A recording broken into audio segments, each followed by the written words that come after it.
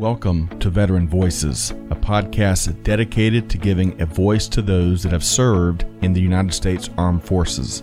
On this series, jointly presented by Supply Chain Now and Vets2 Industry, we sit down with a wide variety of veterans and veteran advocates to gain their insights, perspective, and stories from serving. We talk with many individuals about their challenging transition from active duty to the private sector, and we discuss some of the most vital issues facing veterans today. Join us for this episode of Veteran Voices.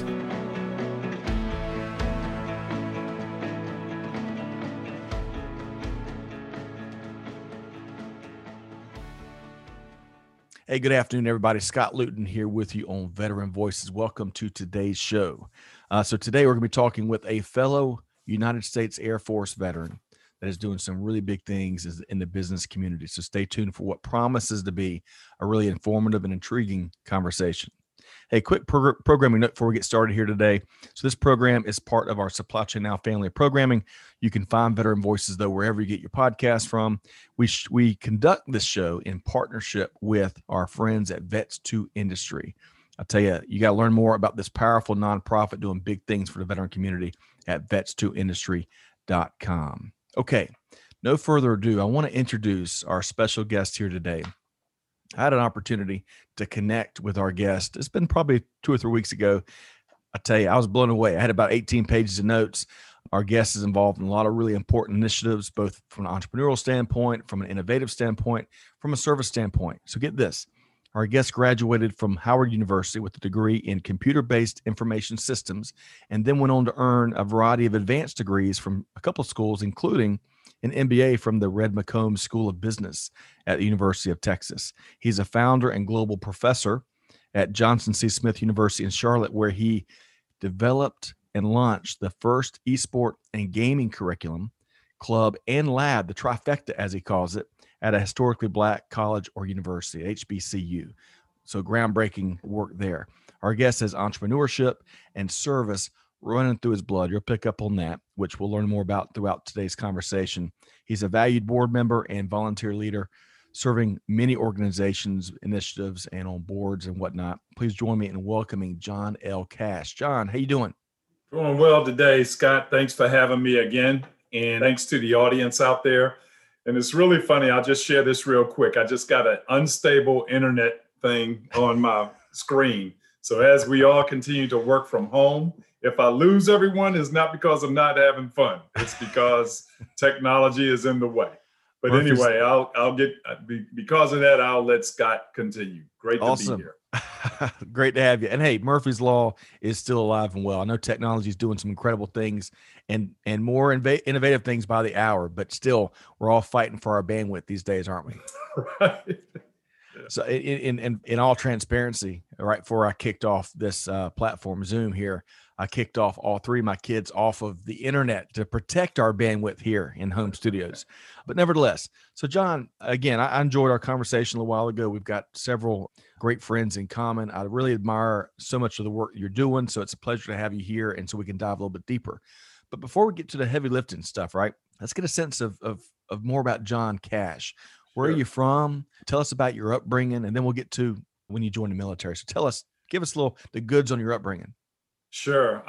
Again, John Cash. I'm a native of Washington, D.C., grew up in Anacostia, for those who may be familiar. Again, I know I have a lot of military veterans on the call, so that might be familiar with the D.C. area, be it the Pentagon, Andrews Joint Air Force Base, or some of the other establishments there, including Fort Belvoir.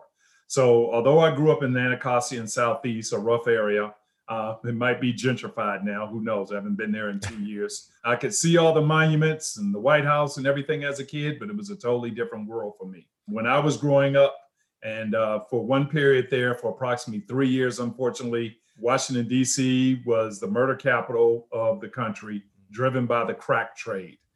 Crack, again, being powder cocaine, and that's a whole different story.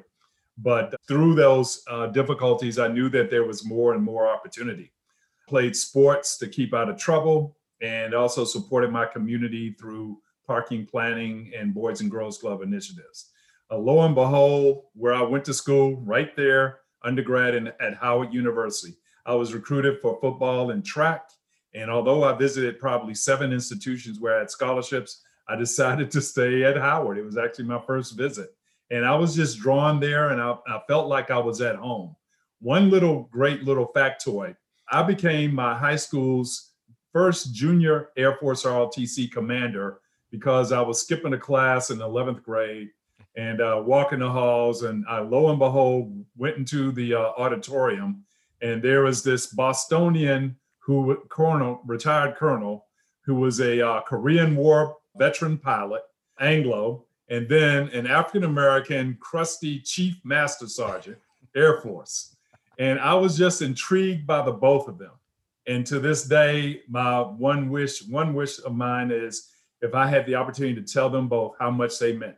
Those two men were the reason why I was able to secure a scholarship after I finished playing sports at Howard University, Air Force ROTC scholarship, Detachment 130 at Howard, and thus was commissioned a second lieutenant. Wow. Went on and got into my career. So, hey, John, before we move forward, what are those two gentlemen's names? Colonel McNulty and Chief Johnson. Okay. And Lord knows I can't remember their first names, but Colonel McNulty was from Boston.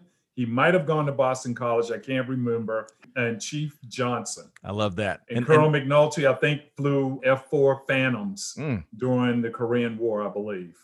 But two endearing men in my life.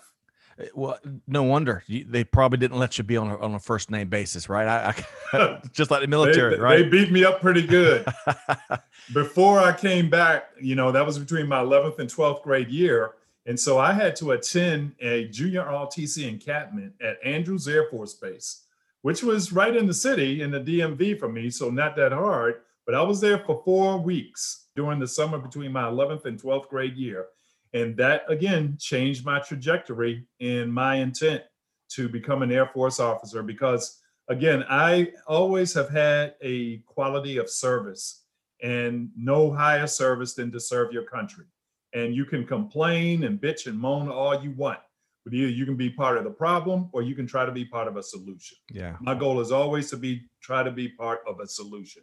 And well said. I still appreciate my days in military. So that's a little bit about my upbringing and how I got into and graduated from Howard University and received my commission. Love it. You're certainly an individual of action, like what you're just talking about, being a part of the solution. We'd be here all day if I read off all of your volunteer leadership work and the board you serve and some of the things you founded and served in advisory roles. And I love that. And it also, what I've picked up on in our earlier conversation and just kind of getting a sense of who you are, you're involved. It's not in one pigeonhole or another. You dabble across industry, and that is such a wonderful. You learn so much, and so much can be applied from this sector to this sector, from this organization to this organization. So no wonder you're tapped for a variety of leadership roles. So let's move into your military career. So tell us a little more about what you did in the Air Force as an officer, and then we'll talk about some of the people you worked with. Sure. At the time when I was going in, technology was really blasting off, Scott. So at Howard University, although I really like business, I was a business major. I focused on computer-based information systems. To be quite frank, that's where the Air Force wanted me to focus. Not that I love technology that much or coding per se. I did like systems analysis and design, but straight coding all the time really wasn't my cup of tea. But I still went through it, was very excited about my assignment. And when I was able to select an assignment, I had either Tinker Air Force Base in Oklahoma as an opportunity, Offutt Air Force Base in Nebraska, or Scott Air Force Base and right outside St. Louis. And I selected Scott because, again, I'm a big city kid. And I'm like, well, I'm going to go to what I think is a major city. I love my experience at Scott. And, lo and behold, I didn't know it at the time, but as some of the Air Force members out there and maybe some other of my fellow military service people know, Scott has been home to Headquarters MAC, which was Military Airlift Command, also Air Force Communications and Control, or Communications Command, and also Transcom at the time, Command. I was basically a computers communications officer responsible for opportunities of loading up programming and assets that were used around the world to track cargo and opportunities for MAC and AFCC, and then became commander leading initiatives on the navigation system for the C-17 in a joint project with the manufacturer. After I was just promoted to captain. Can I interrupt you just for a second? Sure. Because, we love supply chain here at Supply Chain Now. And, the military, it's been said thousands of times, created supply chain logistics. And what you just shared there is really interesting, because all the rage now, of course, in the private sector and global supply chain is visibility. And what you were just illustrating is, years ago, the military was already big in the visibility of their logistics and of freight, because it's tough to fight. It's tough to project force if you don't know where your materials are, right? So visibility. Right. So once again, you're kind of illustrating a lot of the advanced thought around logistics and supply chain that the military has, and to some degree continues to have. I mean, we all have our challenges, but still, I love that little shout out, tracking freight. But you're exactly right, Scott, because think about it. Military Airlift Command was my client. So everything that we were loading on a C9, C-141, C-17, C-5, and then leveraging the Air Force Computer Command, Communications Command, which included computers, to program, manifest, and track that information. That was part of the job. And then the actual computer programming and logistics included. So you're absolutely right when you think about that, how those skills are definitely transferable from the military to corporate. Very. Now, to industry. I completely agree with you. Now, I was an enlisted airman in the Air Force, and I love how you just rattled off some of our favorite aircraft. We had KC-135s at McConnell and Wichita, and numerous exercises. I was loading. I was loading the freight into not the belly, but the main cargo of the KC-135s and strapping it down. And that I got a newfound appreciation for all of the hardworking folks that make freight move today, regardless of what sector you're talking about. So I love this, and clearly, I love it's almost like you're a student of Air Force history. So I'm going to have to get some popcorn in a minute, but keep going. Yeah, and Scott, what you're mentioning, I mean, everybody knows what happened in the Suez Canal last month. And so I was like, wow. And for the folks in supply chain, you guys know it intimately. What were we were losing on a global level about $1 billion a day. And so that was slowing down all the supply chains. We don't have to talk about it. We know what the microchip, not the chips. Yeah, the chips that are used basically in everything. They're talking about that's why cars are so expensive, because you don't have enough chips for that. Right. We've depleted our supply of computer chips, and that's why our computers are so short. So, I have a great appreciation of that, and I'm sure everybody working here on this call also. So again, I did computers, communications, and then I wanted to be challenged even more. From first lieutenant to captain, I had the opportunity, and I was selected for combat control training, and as a combat controller. So I applied, I was selected, I went through initial training, but due to a service disabled injury, although I completed initial training, at the time it was called No Hope Pope Air Force Base. It subsequently has been merged into Fort Bragg, because we did initial training at both Pope and Bragg. But I had service disabled injuries. I'm a 100% service disabled vet right now. So my passion point has always been service disabled veterans and youth, and you'll see that a little bit more later. But unfortunately, I was medically discharged and could not continue, and that kind of broke my heart. And at the same time, I was always looking for what's next. And so I was thinking about getting my MBA or getting a law degree while I was in the military.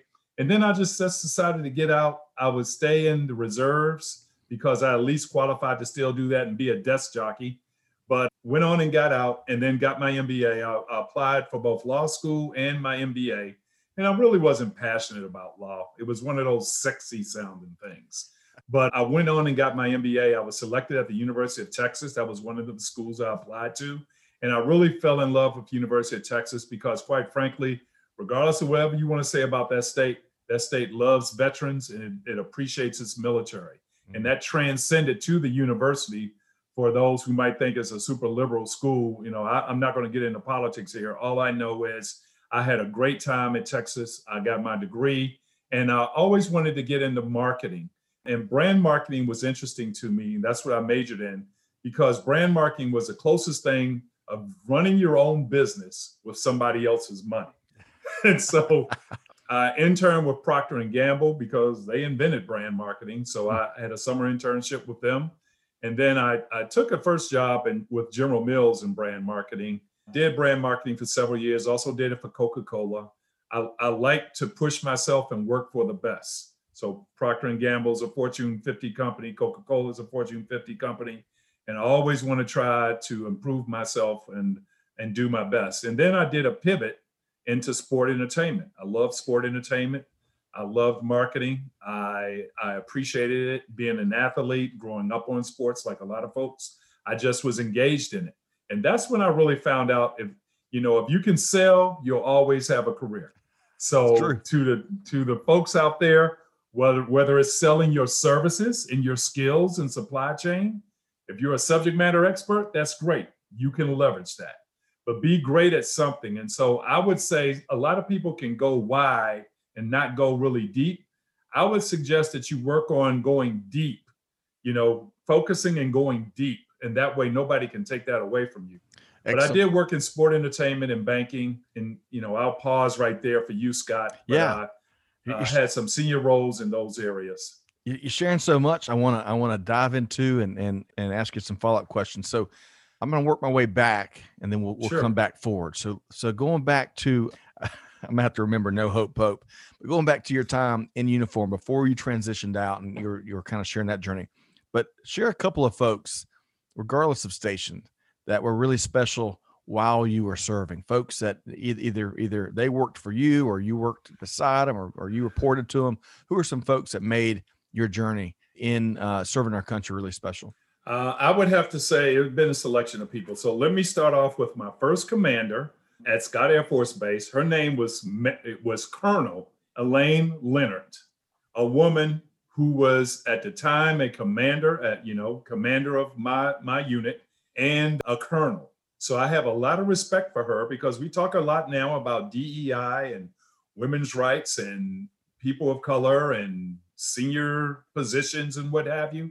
Back when I was serving, that was not common. And for her to be a colonel and achieve those ranks, and to be and not that I didn't think she was sufficient or anything, nothing like that. Don't get me wrong.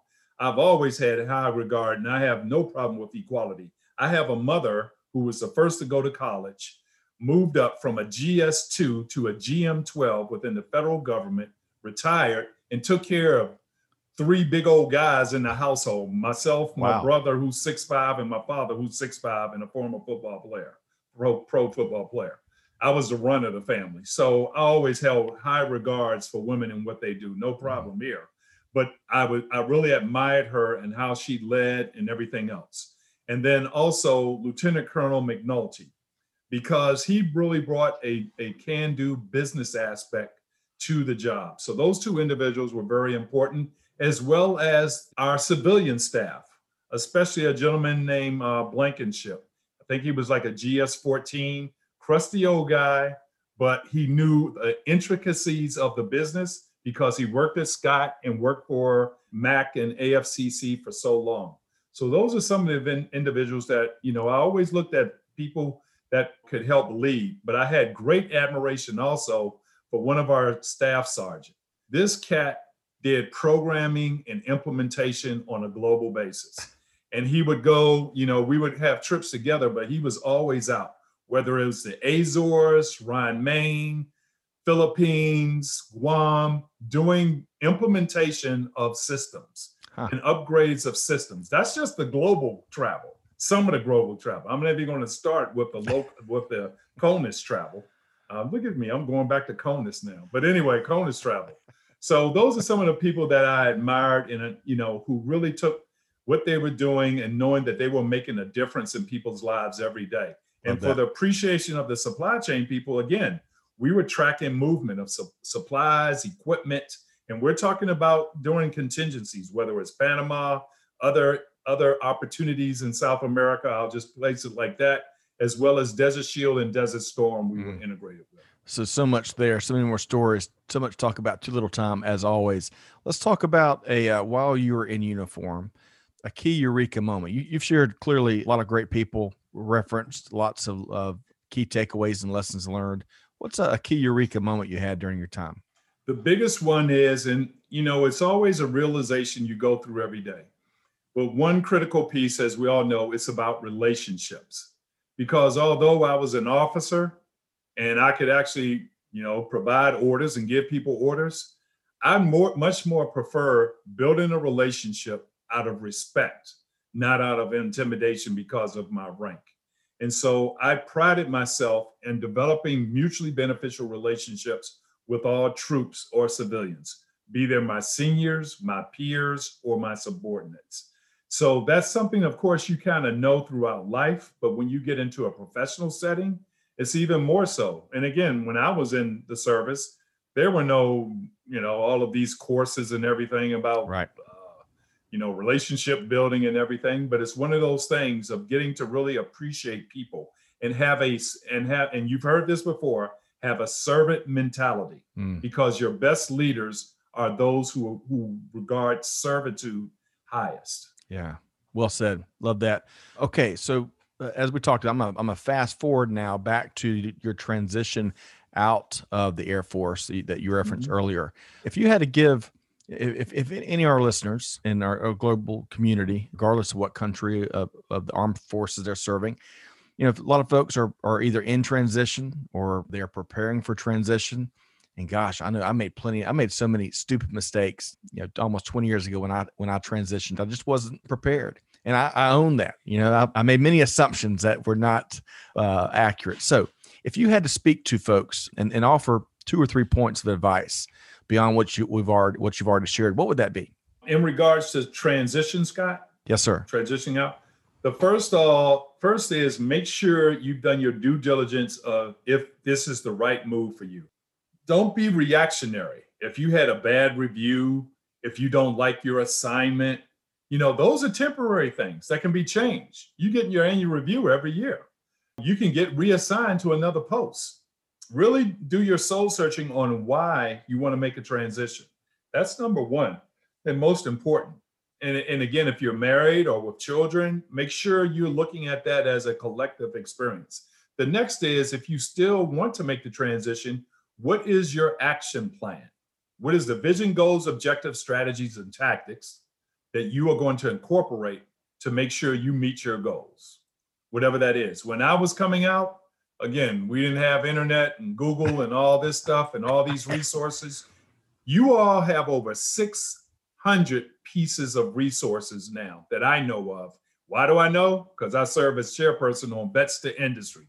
Check us out, www.vets2industry.com. We are a resource provider. We don't find you jobs, Right. But look at us as a repository of support. And, so there was one junior military officer initiative program I went to, and I actually secured 3 opportunities out of that initiative. Wow. But, so the next thing is to leverage your resources. And again, relationships. Leverage the relationships, start building them now. Don't wait till you're 2 months. If you're a year out, 2 years out, the earlier, the better, to give you more time to do your due diligence. And again, reach out for support. Nobody is successful by themselves. There is no I in team. So don't feel like, well, I got to do this myself, having this machistic attitude. Everything is done by relationships, right, ladies and gentlemen. So that's the second piece. Do your research and relationships, and then be discerning, because what I have seen and what can happen is you want to take that first thing that you see. Don't do that. One of the things we teach with Vets to Industry, the non-for-profit I support, is that when you look at the retention rate of veterans that immediately get out and get a position, that retention rate with that existing company is much lower than a civilian. And that's because I feel that veterans are too fast to jump at the first thing that they get. And then they find out, well, I got something, but I really don't care for it. But at least they're out and they can make a transition to something else. I'm just saying, take your due diligence. So those are the 3 things that I would share, Scott. Outstanding advice. I really appreciate you taking time to share that perspective with folks that are struggling, because many veterans, I mean, I struggled with my transition for sure. And I wish I had folks giving me sound advice like that. And I can't tell you enough, this is not a Vets to Industry commercial, but John and I both are big believers in what they do. Information is absolutely power. And I wish I had more when I was transitioning. Vets to Industry, as John said, is a clearinghouse. And the more you know, the more options you'll have, the better informed you'll be, the more discerning, as John mentioned, you can be. So do that. And the other big thing he shared, you can't start early enough. I mean, just a simple stuff like LinkedIn. I think LinkedIn's free for a year, I believe, for veterans. Start making those connections. You get the premium service on LinkedIn for a year as a veteran. Wow, that is a huge resource, because as John mentioned, the relationships will drive opportunities. So start building that network. Okay, this is great stuff, John. Now, all right, so I think you kind of brought us to, when it comes to your civilian side, you just touched on banking before I took you back to the military. So if you want to, I'd love for you to maybe finish your professional journey, and then we'll talk about some of the great things you're doing now. Sure. So again, I'm still in my profession, and I'll get to that. But I had a great opportunity with Bank of America to lead. I was a senior vice president position leading multicultural marketing. I found out later, though, that the company really wasn't dedicated to it, and there was a transition.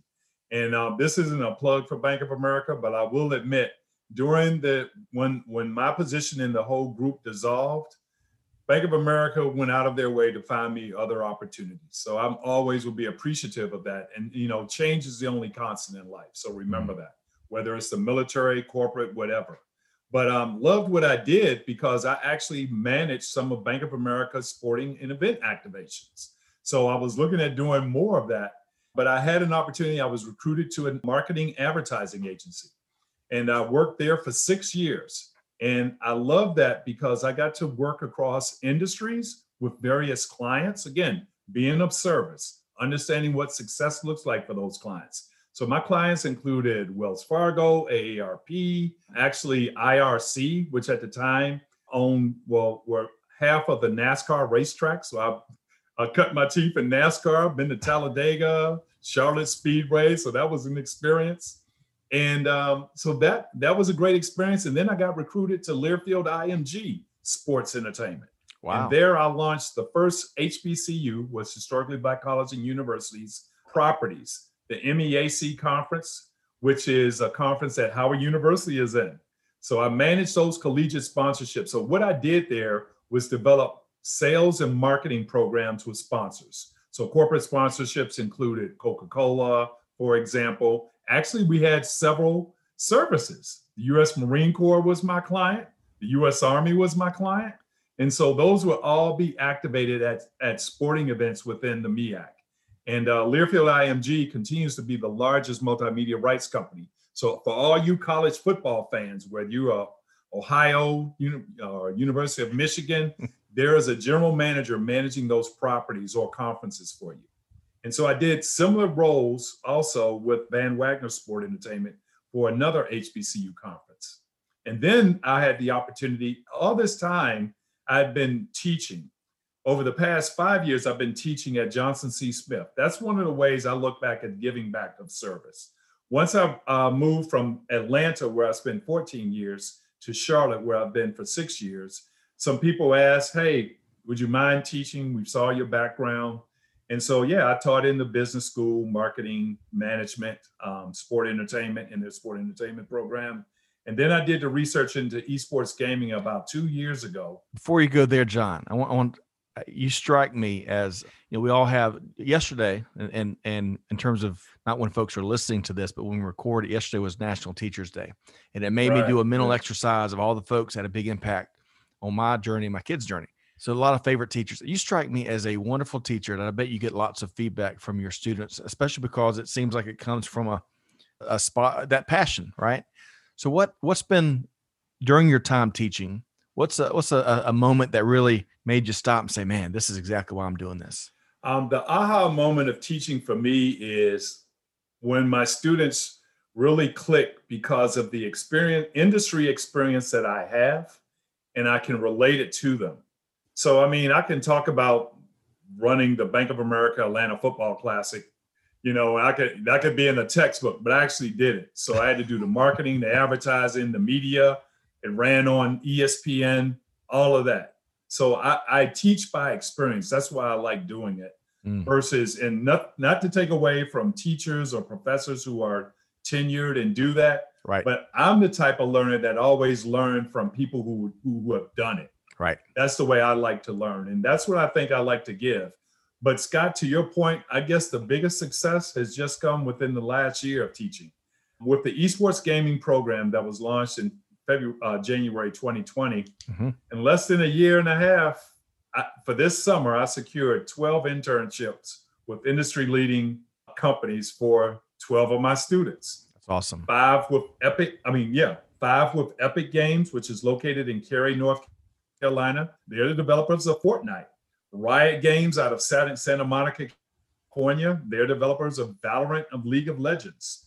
And then another 2 with Twitch. Now, one of the Twitch, those are other students at other schools. One we're trying to secure at Howard University, my alma mater, and one at North Carolina A&T. And these are high-paying computer science internships with Twitch, which is owned by who? Amazon. So, those have been really great opportunities. Now, these are all remote assignments because of COVID and everything. So instead of being in sunny Santa Monica or in Cary, North Carolina, the students will be at home or wherever they reside, but at least they get quality education in the industry. So that's been my greatest satisfaction so far. But a little bit of background on the way that I love to learn and the way I love to teach. I rarely teach out of a textbook. I just look at the content and apply my experience to what's going on. Love it. All right. And there is a tremendous value, the internship, the word intern has it doesn't do value enough to the folks that serve in those roles and fill those internship programs and the impact they can have. In fact, here at Supply Chain Now, our interns, technically, we renamed it as the associates because we didn't like the what it implies. They've been incredibly valuable. So I love that because folks, those 12 folks are going to have probably life-changing experiences through those internships. We had Brian Fallon with a high-ranking executive with IBM on with us not too long ago. And his whole time at IBM started with an internship. That's the power of these things. So if you're a business leader listening to this, take a minute and listen and invest in internships. Okay. So John, where are we going next? You were about to jump in more into esports where you're essentially a trailblazer. So tell us more about esports. Tell us more about this first, the first esport and gaming curriculum club and lab at Johnson C. Smith University. What does that mean? Sure. Let me give a setup for you, Scott. Again, I bow down. This is the funny thing, but I bow down to 3 entities: my Lord and Savior, Jesus Christ, market researchers, and entrepreneurs. That's a little bit about me. But again, at the end of the day, I'm a businessman, guys. I'm here to do one thing: drive incremental revenue, do it in a profitable manner while increasing brand image, equity, and consideration. And if I have to, at the expense of the competition.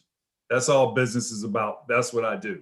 So when I was looking at the esports piece, it came up a couple of years ago, just looking at trends and opportunities within sport entertainment. Now, I played Madden, NBA 2K. I was one of those kids punching quarters into arcade games, playing Tetris and Pac-Man. But, I did not know.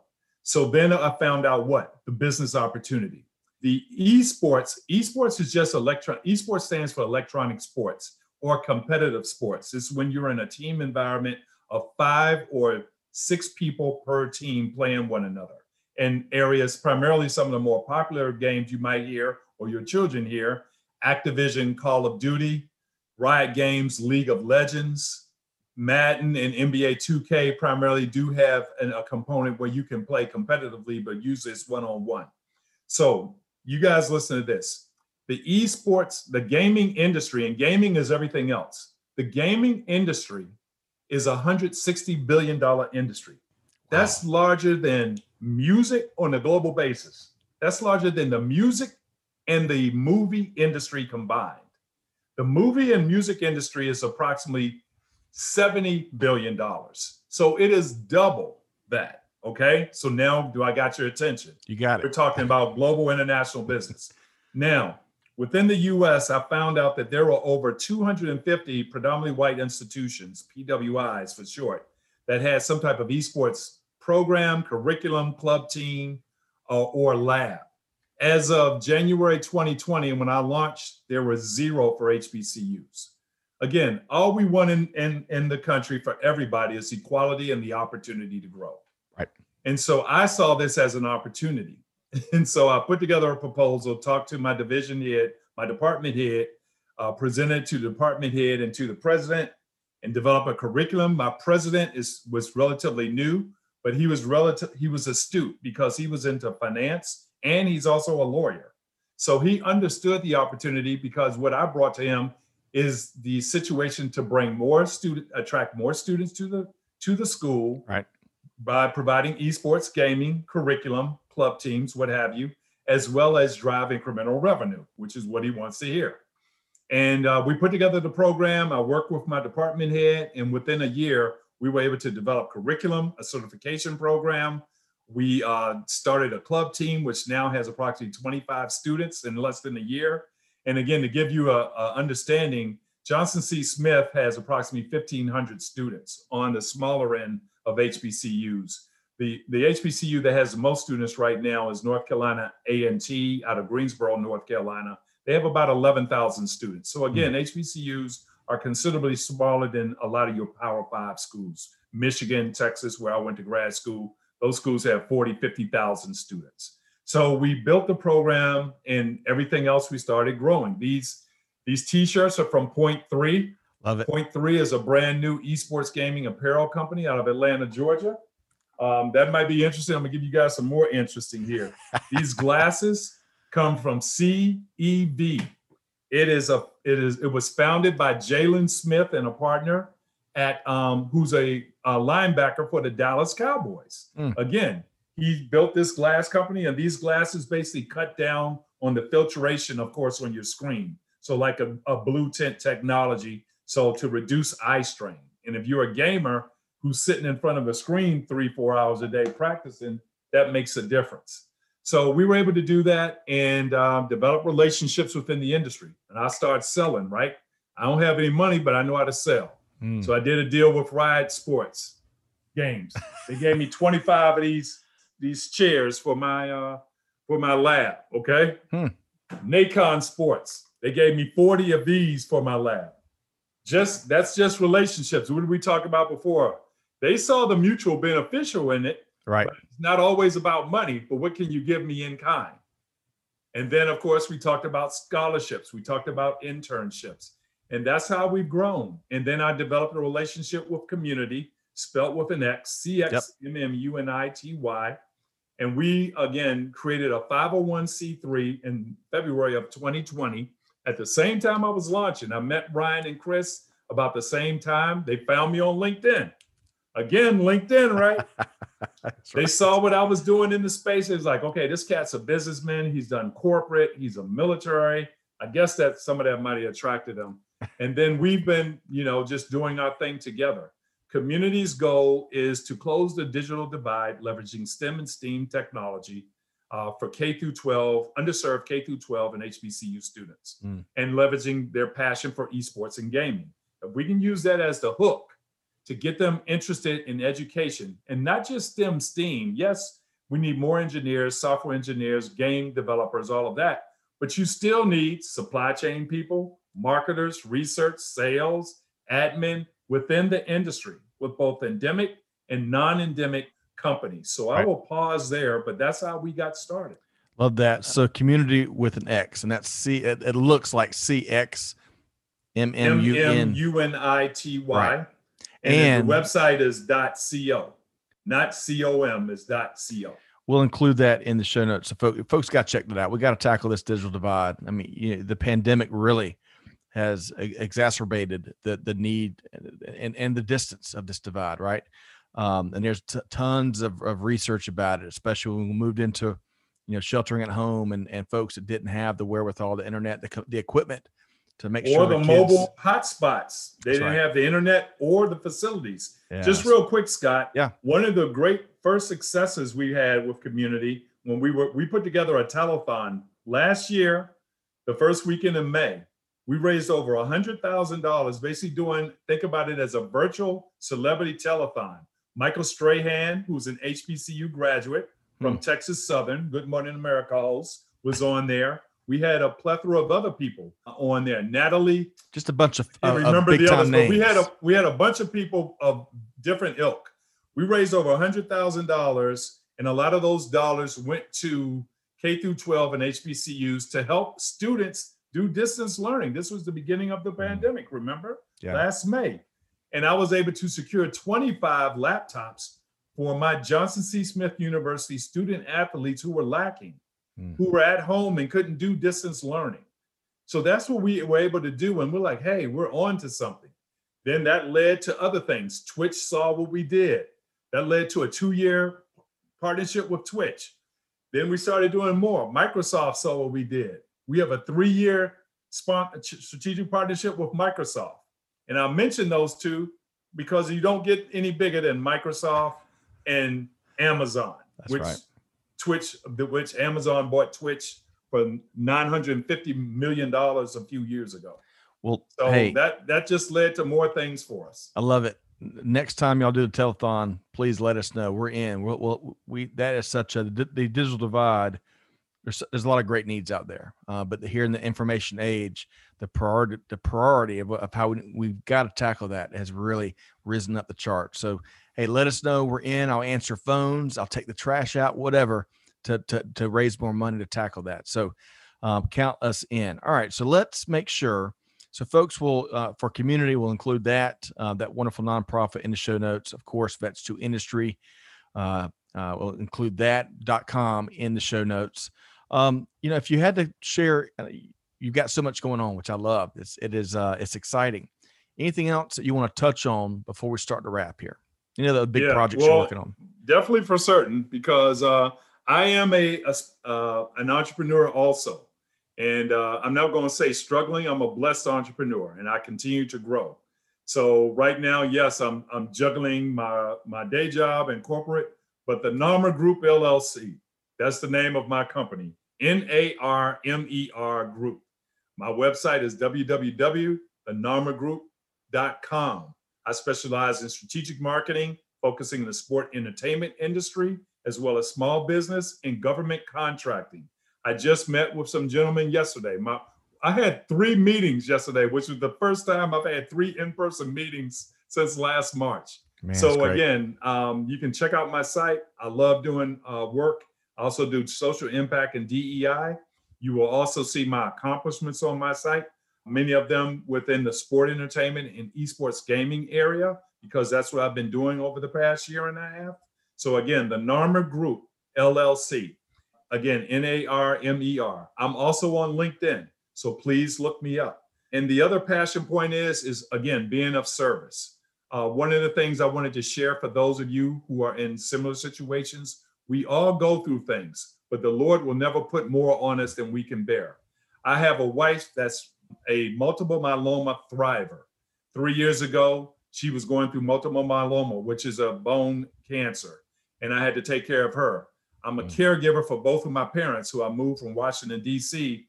5 years ago. My mother has Alzheimer's, but the Lord has put me in a place and blessed us to continue to grow.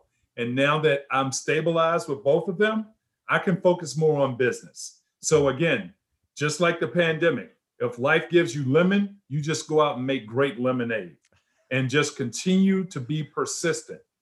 Some days are going to be 3 steps forward and 4 steps backward. That doesn't matter, because you're going to have days when you have 5 steps forward and no steps backward. So I just continue to inspire everyone, whether you're corporate or entrepreneur, just pursue your passion and what's great for you. I'm always open to relationships. I share with you what my mantra is regarding business. And, I look for those of you who are transitioning, please check out Vets to Industry and other veteran resources for you. Lastly, I did not share, but I will share. There's one more organization, Scott, I would like to say. Sure, please. It's called Warrior GMR. And Warrior GMR, they asked me to be on their board too, but we focus on the problem of our veteran suicide rate. You know, we're losing 22 veterans or military members per day due to suicide. Our goal is to advocate and stop that. And you can look at Warrior GMR, Gamma, Mary, Ryder, Romeo, to find that out. It's been a minute for me. And again, we just have a patriot. He's out of Scottsdale, Arizona, Josh Otero. He is the founder. And I've met him in the esports industry. He makes, basically, think about this. He makes the Gatorade version for esports gamers. It's a powdered drink, and it's to help with hydration and mental clarity, all those type of things. But that's how we met within the industry. That's all I want to share. And I'm always open to relationships, mutually beneficial relationships. That's what I will end with, Scott. So, John, you see that wall behind me, right? Yes. Well, you got me pumped up. I might be running through that here after the last hour with you. I mean, really, you are clearly an inspiration. And I love all that you're doing. I love the entrepreneurial side, of course, because that resonates as a fellow entrepreneur. But as a fellow veteran, I cannot remember the gentleman's name, and he's going to kill me. But I had a eureka moment on one of the earlier shows here. He really talked about how veterans have a proven track record that once they, exit or separate or retire, what have you, they just keep on giving. They keep on giving. And it really never really did. It makes perfect sense, but it never really dawned on me that how true that is. And you're really an illustration of that. So I admire what you do. I admire all that you help. And holy cow, I bet your business is blowing up. And there's no wonder. I'm ready for it to blow up more so I can hire more people. And I'll end with this. Yeah. I have nothing but high regard to my veterans. My father was a veteran for 2 years after college. And before he went to professional football, he played with the first two Denver Bronco football teams. My father-in-law, who just passed earlier this year, was a veteran of the Korean War. My grandfather was a veteran of the Korean War. I have my flag, but that's my grandfather's flag behind me.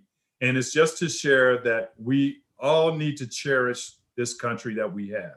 Is it perfect? Heck no, nothing's perfect. But we can all be of service and love one another. Doesn't take much to love one another. Just go out and touch somebody. Try to be objective. And this is one mantra that I live with that I'll share with you, Scott. Always be awkward. Because you know what you're doing when you're being awkward? You're pushing yourself. You're trying yourself. Just like the first time I had to rappel down, I did Australian rappel down the wall, or had to do a free flight and jump. Always be awkward and challenge yourself. That's how you grow and be of service to others. And just go out and try to love everybody. I love that. Have the intellectual, have the spiritual resilience to just do good, even when others are doing bad to you. It's better to walk away than to go into conflict. Why go into conflict? So I'll just leave that because I know of the social impact, and we're all brothers and sisters of the skin. Doesn't matter what your melatonin is. Well said. There's so much there. Gosh, we could bolt on another hour, but we'll have to have you back. Maybe we can do some of these together. But we've been talking with John L. Cash, and you can see this is very representative of the phone call we had. I'm like, man, we got to get this guy on the show and get him to share his story and his POV with our listeners. So thanks so much. I'm sorry, I got to interrupt, Scott. Yeah. But Scott, you are a blessing. So I'm thankful to be on your show. You are of service, and I will pray for your continued prosperity for you and your family, because this is what we need, is more of this. And for everybody on this show, please appreciate and support Scott as best you can. I'm thankful for you, man. And vice versa. I really, that means a lot to me. What you do means a lot to us. It's helping our veteran community and far beyond. So we'll have you back on soon. We'll have to do some more of these together, but we've been talking with John L. Cash, tied to a lot of initiatives, groundbreaking in many ways, and make sure at a minimum you connect with John on LinkedIn at a minimum, but you'll have the show notes for where you can check out some of the initiatives we've talked about here. Okay, folks. So with Go Air Force. that's right. So, hey, hopefully you enjoyed this conversation as much as I have. I tell you, John, it's a pleasure to be around. We invite you Take care, to guys. find Veteran Voices wherever you get your podcast from. Subscribe for free so you don't miss conversations just like this one. Hey, if you're a veteran, you got something to share, you got a story to share, hey, reach out. We'll see if we can't fit you into our production schedule. But most importantly, be sure to check out vets2industry.com, our partners. They're doing great work, nonprofit work for our fellow veteran community. On that note, on behalf of our entire team here at Veteran Voices, Scott Luton signing off. Hey, do good, give forward, be the change, be just like John L. Cash. And we'll see you next time right here at Veteran Be better than Voices. John L. Cash. Peace, y'all. Thanks, everybody.